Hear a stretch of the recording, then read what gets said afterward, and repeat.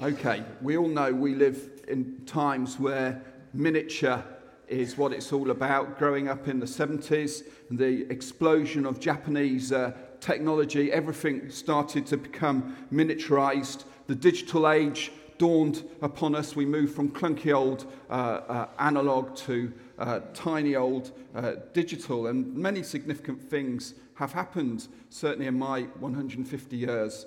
You've got things like just the way in that, say, just the last 10 years, mobile phones, computers and cameras, we all know they've just shrunk, and they got smaller and smaller, and yet 1,000, 2,000, 100,000 times more powerful, apparently.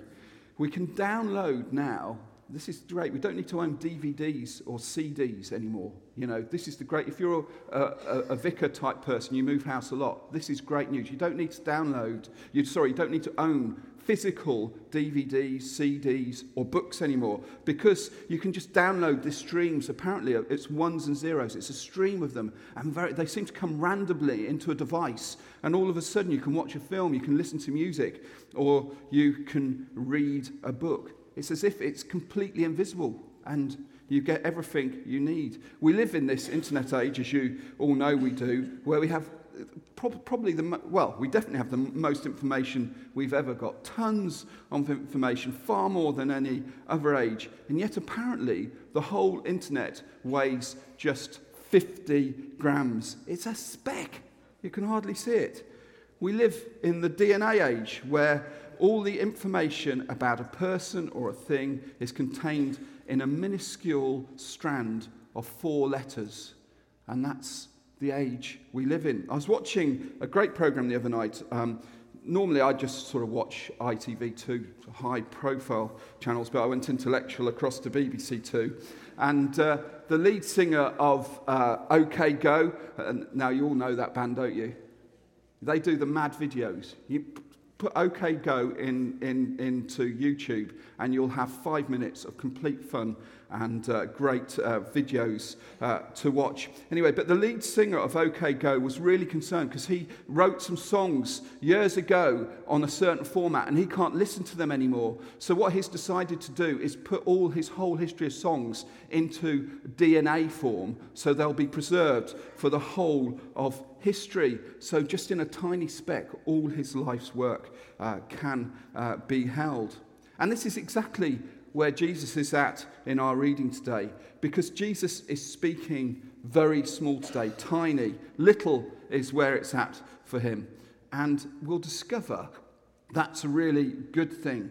God is in the minute, seemingly in the insignificant and the unimportant. That's where his kingdom exists. It's a reading for our times. Now, if you come to this church regularly, you'll know we started a new sermon series, and we're thinking about the kingdom at the moment. We're going through parables in Matthew. We're in Matthew chapter 13. And all these parables, and the 2 parables we're looking at this morning, are about the kingdom of God. And this makes them really important. And they're important because the people who Jesus was speaking to at the time were dreaming of new kingdoms. So he's talking about the kingdom of God, and they're saying, I'll have a bit of that, because they're dreaming of a new age, just as pro-independence people here in Scotland are dreaming of a new Scotland, or the refugees in Syria stuck in Hungary or Croatia are dreaming of final destinations and a new home, or even better, peace back home so they can go and return home. The people of Israel, who Jesus is speaking to, is dreaming of a time where God completely rules. And they're dreaming of a time, this is what they're dreaming. They're dreaming that God would come and smash down the present corruption and all the oppression which the Roman governors bring them. They're dreaming of change, of better lives, and of an end to all their troubles. And up to now, Jesus has been giving them a lot of hope. These people had started to follow Jesus. He was interesting. This young man who was intense, caring, wise, interesting, strong, articulate, holy, and yet also a man of the people. This young man had been giving them something to dream about. he seems to stand up for them. He seems to be on their side. He speaks with authority. You can tell that all the crowd are working it out. Is he the one? Is he the one who's going to save us? And yet, so far in this chapter, they are being challenged deeply about their preconceptions and all of their hopes and dreams. It feels as though Jesus is mixing things up a bit. Jesus tells a story first at the first part of the chapter about a farmer sowing seeds, and yet only a small part of that seed will land in good soil and survive and bear fruit. It's as if not everyone is going to make it into this new kingdom of heaven. He challenges them, are you letting God and his values shape your life, or are you letting worry or sin or illness or hard times pull you away from God? And then just before the parables we got today, he tells them another story about weeds. A story not where evil and bad things are defeated, but actually evil and bad things coexist alongside the things of God. The wheat and the weeds grow up together. A story saying, in God's kingdom, you have to be patient. It will be sorted right at the end of time, but for now, it exists alongside everything else. And Jesus introduces us to this idea of the now, the kingdom being here now, and also the not yet kingdom, the kingdom having some future perspective to it. There's no blasting away of evil, and there's no blasting away of the corrupt government. Somehow, the kingdom of God and the kingdoms of this age grow up together. So these parables are not what was expected from the crowd. This fantastic idea of the new kingdom, God's kingdom, which grips the whole of the people of Israel, is not being expressed by Jesus in the long longed-for way, the way in which God comes in mighty power and defeats everything bad and brings new Israel, new status and wealth. That's not the story Jesus is giving them. That's the story they want, but Jesus isn't telling them that one. So we're on a downward trajectory, and it's going to be emphasized more by these two little parables we've got today. Let's just look at the kingdom of heaven being like a mustard seed. I have no idea what page it's on in the Bible, but if you've got an app on your phone with a Bible on, if you haven't, I don't know what you're doing, but you need to get one. And we're in Matthew chapter 13. I'm speaking from verse 31. We live in the digital age. You don't need a physical book anymore, just so you know. So 31, verse 31.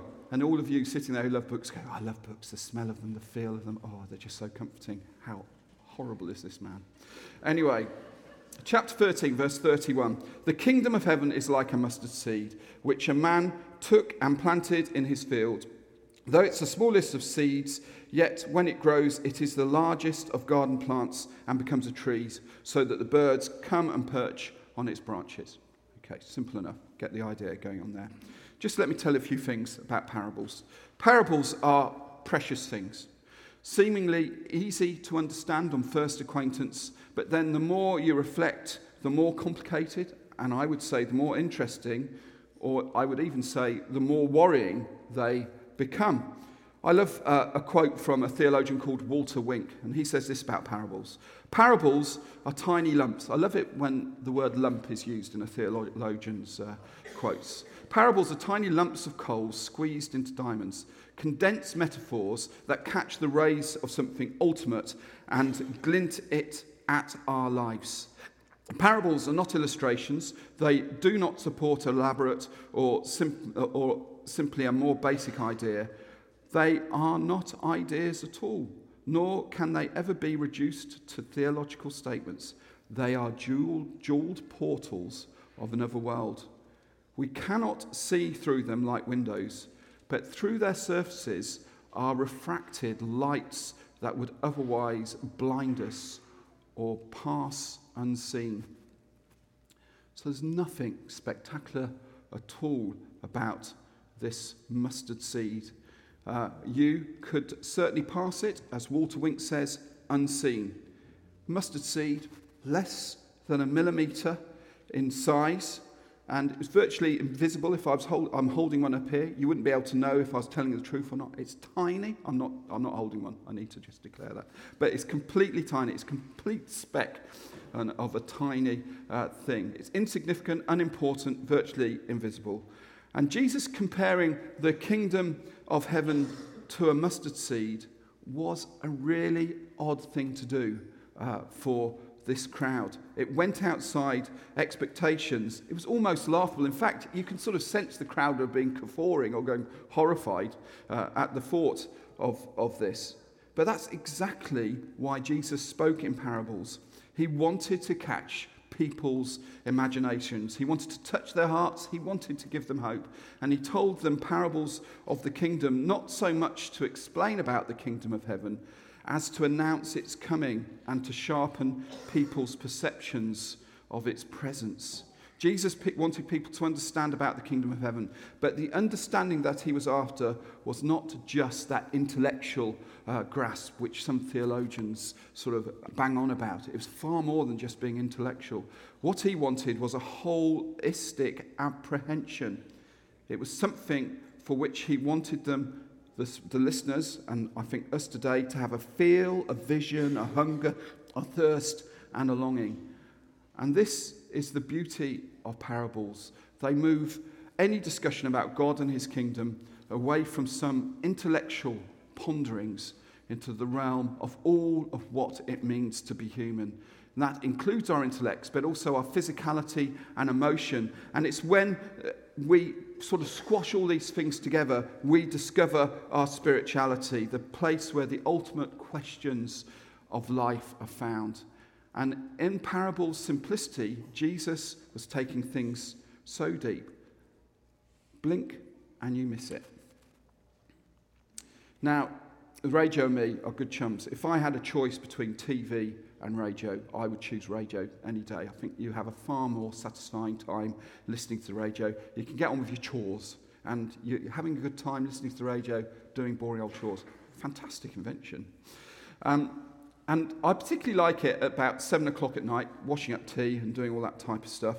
And I will click on Radio 5 because I'm in my late 40s, and that's what men in their late 40s do. And Radio 5 at 7 o'clock is all about football. It's fantastic. So if you like football, it's really good. You get punditry at its best, although I must admit it's gone a bit weak because they did something about rugby yesterday. I think there's an important competition on. Japan did something good or something.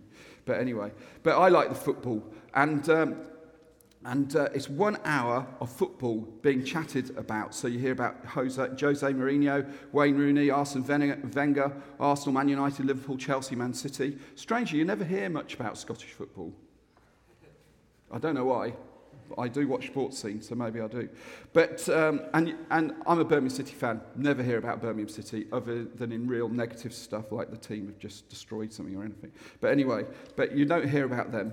But they go on and on about football. Now, a lot of you are sitting here thinking that's completely terrible. But for somebody like myself, it's very interesting. But it's nowhere near as good as 8 o'clock comes. And then you get the match, and you get the kick-off, and you've got the commentary, and you're hearing about what's going on. And you realise that all those pundits before just do not know a thing of what they're talking about. They're talking complete rubbish. And for me, a good idea of what's going on here is Jesus is taking us away from the punditry and he's, if you like, putting us on the pitch. He's stopping us talking about it and he's wanting us to experience it. He's saying there's a time to stop talking and intellectualizing and waiting for the kingdom and get on the pitch and enjoy the kingdom. Let the kingdom grow in you so you can start to live out what God wants for your life. Let the kingdom grow in you so you can start to live out what God has got in store in your life. And I think there's a message for all of us here. As I was preparing the sermon, I was praying, and there's a message for some of us here that we need to move from punditry and intellectualization of our faith into real faith. We need to stop putting it all up here and start living it out, start getting on the pitch. P's and G's. You're such a wonderful church to be part of. It's just magnificent what I see going on week by week. But I think there is a call for us to stop thinking and start doing a little bit more. And I think Jesus is challenging a bit of this with the mustard seed. I'll talk a little bit more and hopefully it will make sense. So, Jesus here in this parable is communicating that God's kingdom wasn't big and brash and look at me and powerful and glitzy and domineering. It's not some ruler coming to smash another ruler up. It's not like some big boardroom discussion about company takeovers. I hear the two biggest breweries in the world are going to join together. It sounds disastrous to me, but the two, so that you can imagine all those boardroom discussions and how rubbish beer will get. It will, if that happens. We need to oppose it. Anyway, so it's not about all those big takeovers. If that's what you think it is, Jesus is saying you're missing the point. God's kingdom is the tiniest thing. It's a detail, it's a comma, it's a semicolon. I never know how to use those things. It's a word, a whisper. You need glasses to see it, and I need glasses to see this as well. For the mystic Julian of Norwich 700 years ago, it was a small thing in the palm of your hand like a hazelnut. That was the kingdom for them. It was remarkable simply for its existence. For William Blake, it was the grain of sand in which he saw infinity. And for that lead singer of OK Go, it's that strand of DNA. For Jesus, it's the mustard seed. In the seed is so much potential. The seed was programmed to grow into a mustard bush. It wasn't a seed, it was what it could become. And do you notice how there's an intentional planting in the ground? It's as if we've all got this mustard seed of the kingdom of God in us, but we've got to decide to plant it in the ground. I think that's important. Now, I could tell you loads about mustard seeds and how they grow into big, huge bushes. Pages and pages of commentaries. I think I weighed for about 50 pages of commentaries telling me about how mustard seeds work. Don't do it. It's a complete waste of time. Because, trying to just condense all these parables into actual facts is not what Jesus was trying to do. He wasn't trying to give a science lesson here. He was trying to give sort of a way of understanding how God was. The point is, the seed has bags of potential, and if this seed is allowed to be planted and take root and grow and develop, it has the potential then to sustain life and be a shelter and be the provider for life and to be a safe place for life. For me, about one day a week, I am what's called the DDO of Edinburgh. DDO means I'm a diocesan director of ordinands. And basically this means if you want to be a priest, i.e. if you want to be like James, and also me, the bishop will send you to see me and I'll run a series of interviews with you. And I'll let you into a secret. I'm not sure if I should do this, but I think I will. I'm kind. I'm just looking for one thing in those DDO-style interviews. Simply, I want to know, have you got a faith within you, deep in your heart, within your understanding, your intellect, within your emotions, everything which makes you, you? Have you got a faith which sustains, enlivens, supports, and releases you? In other words, I am looking for a mustard seed. Is the kingdom of God in you? And can you see the potential? Thinking, have you got Jesus' DNA running through you? Is the potential there for that to be going on?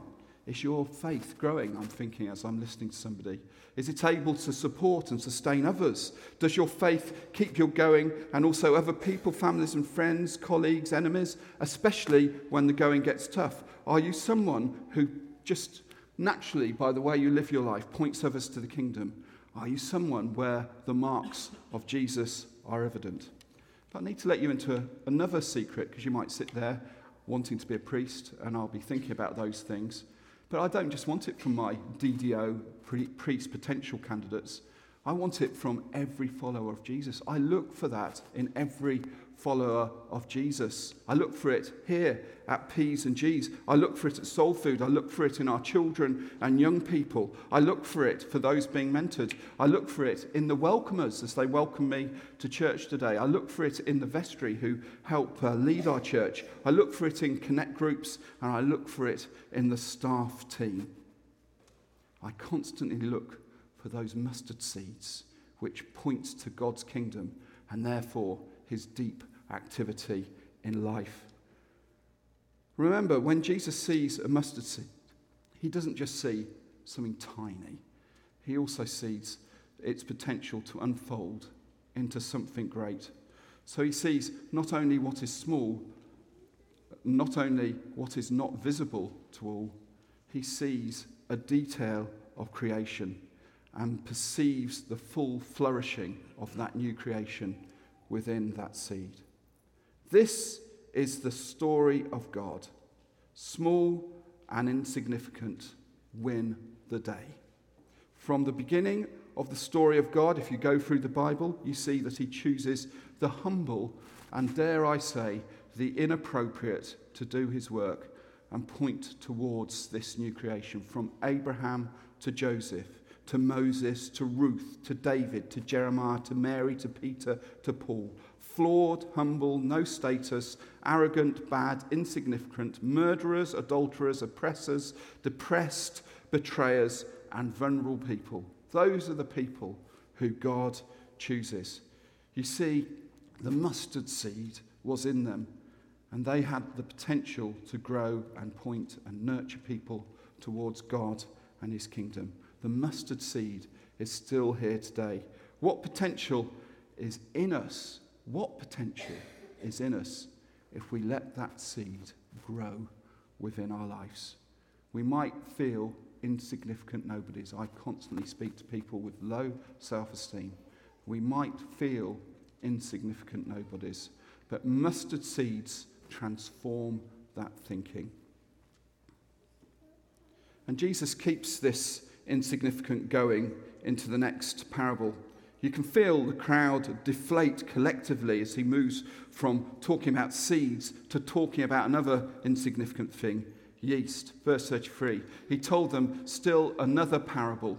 The kingdom of heaven is like yeast that a woman took and mixed into about 60 pounds or 30 kilograms in our more modern reading we had this morning of flour until it worked all the way through the dough. Very simple, this. I watch Bake Off, so I understand all this. Yeast, apparently, well, no, I know it's not apparently. It is the magic ingredient in bread making. It has that quality of, despite just using a very small amount of yeast, it means that the dough can grow and grow and grow.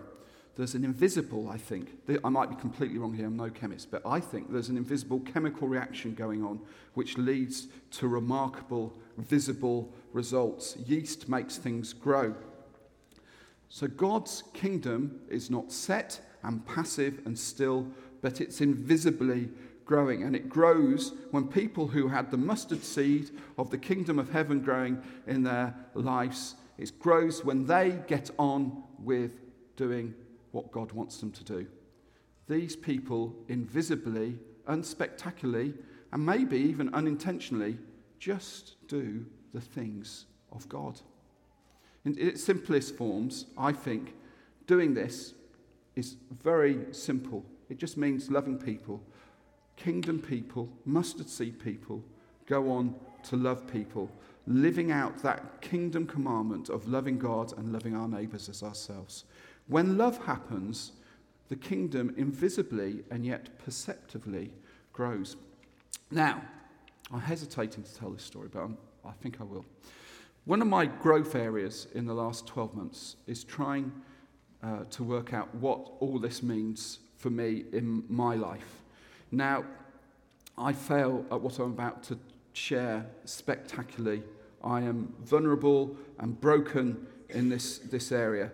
But I have made a new rule for myself.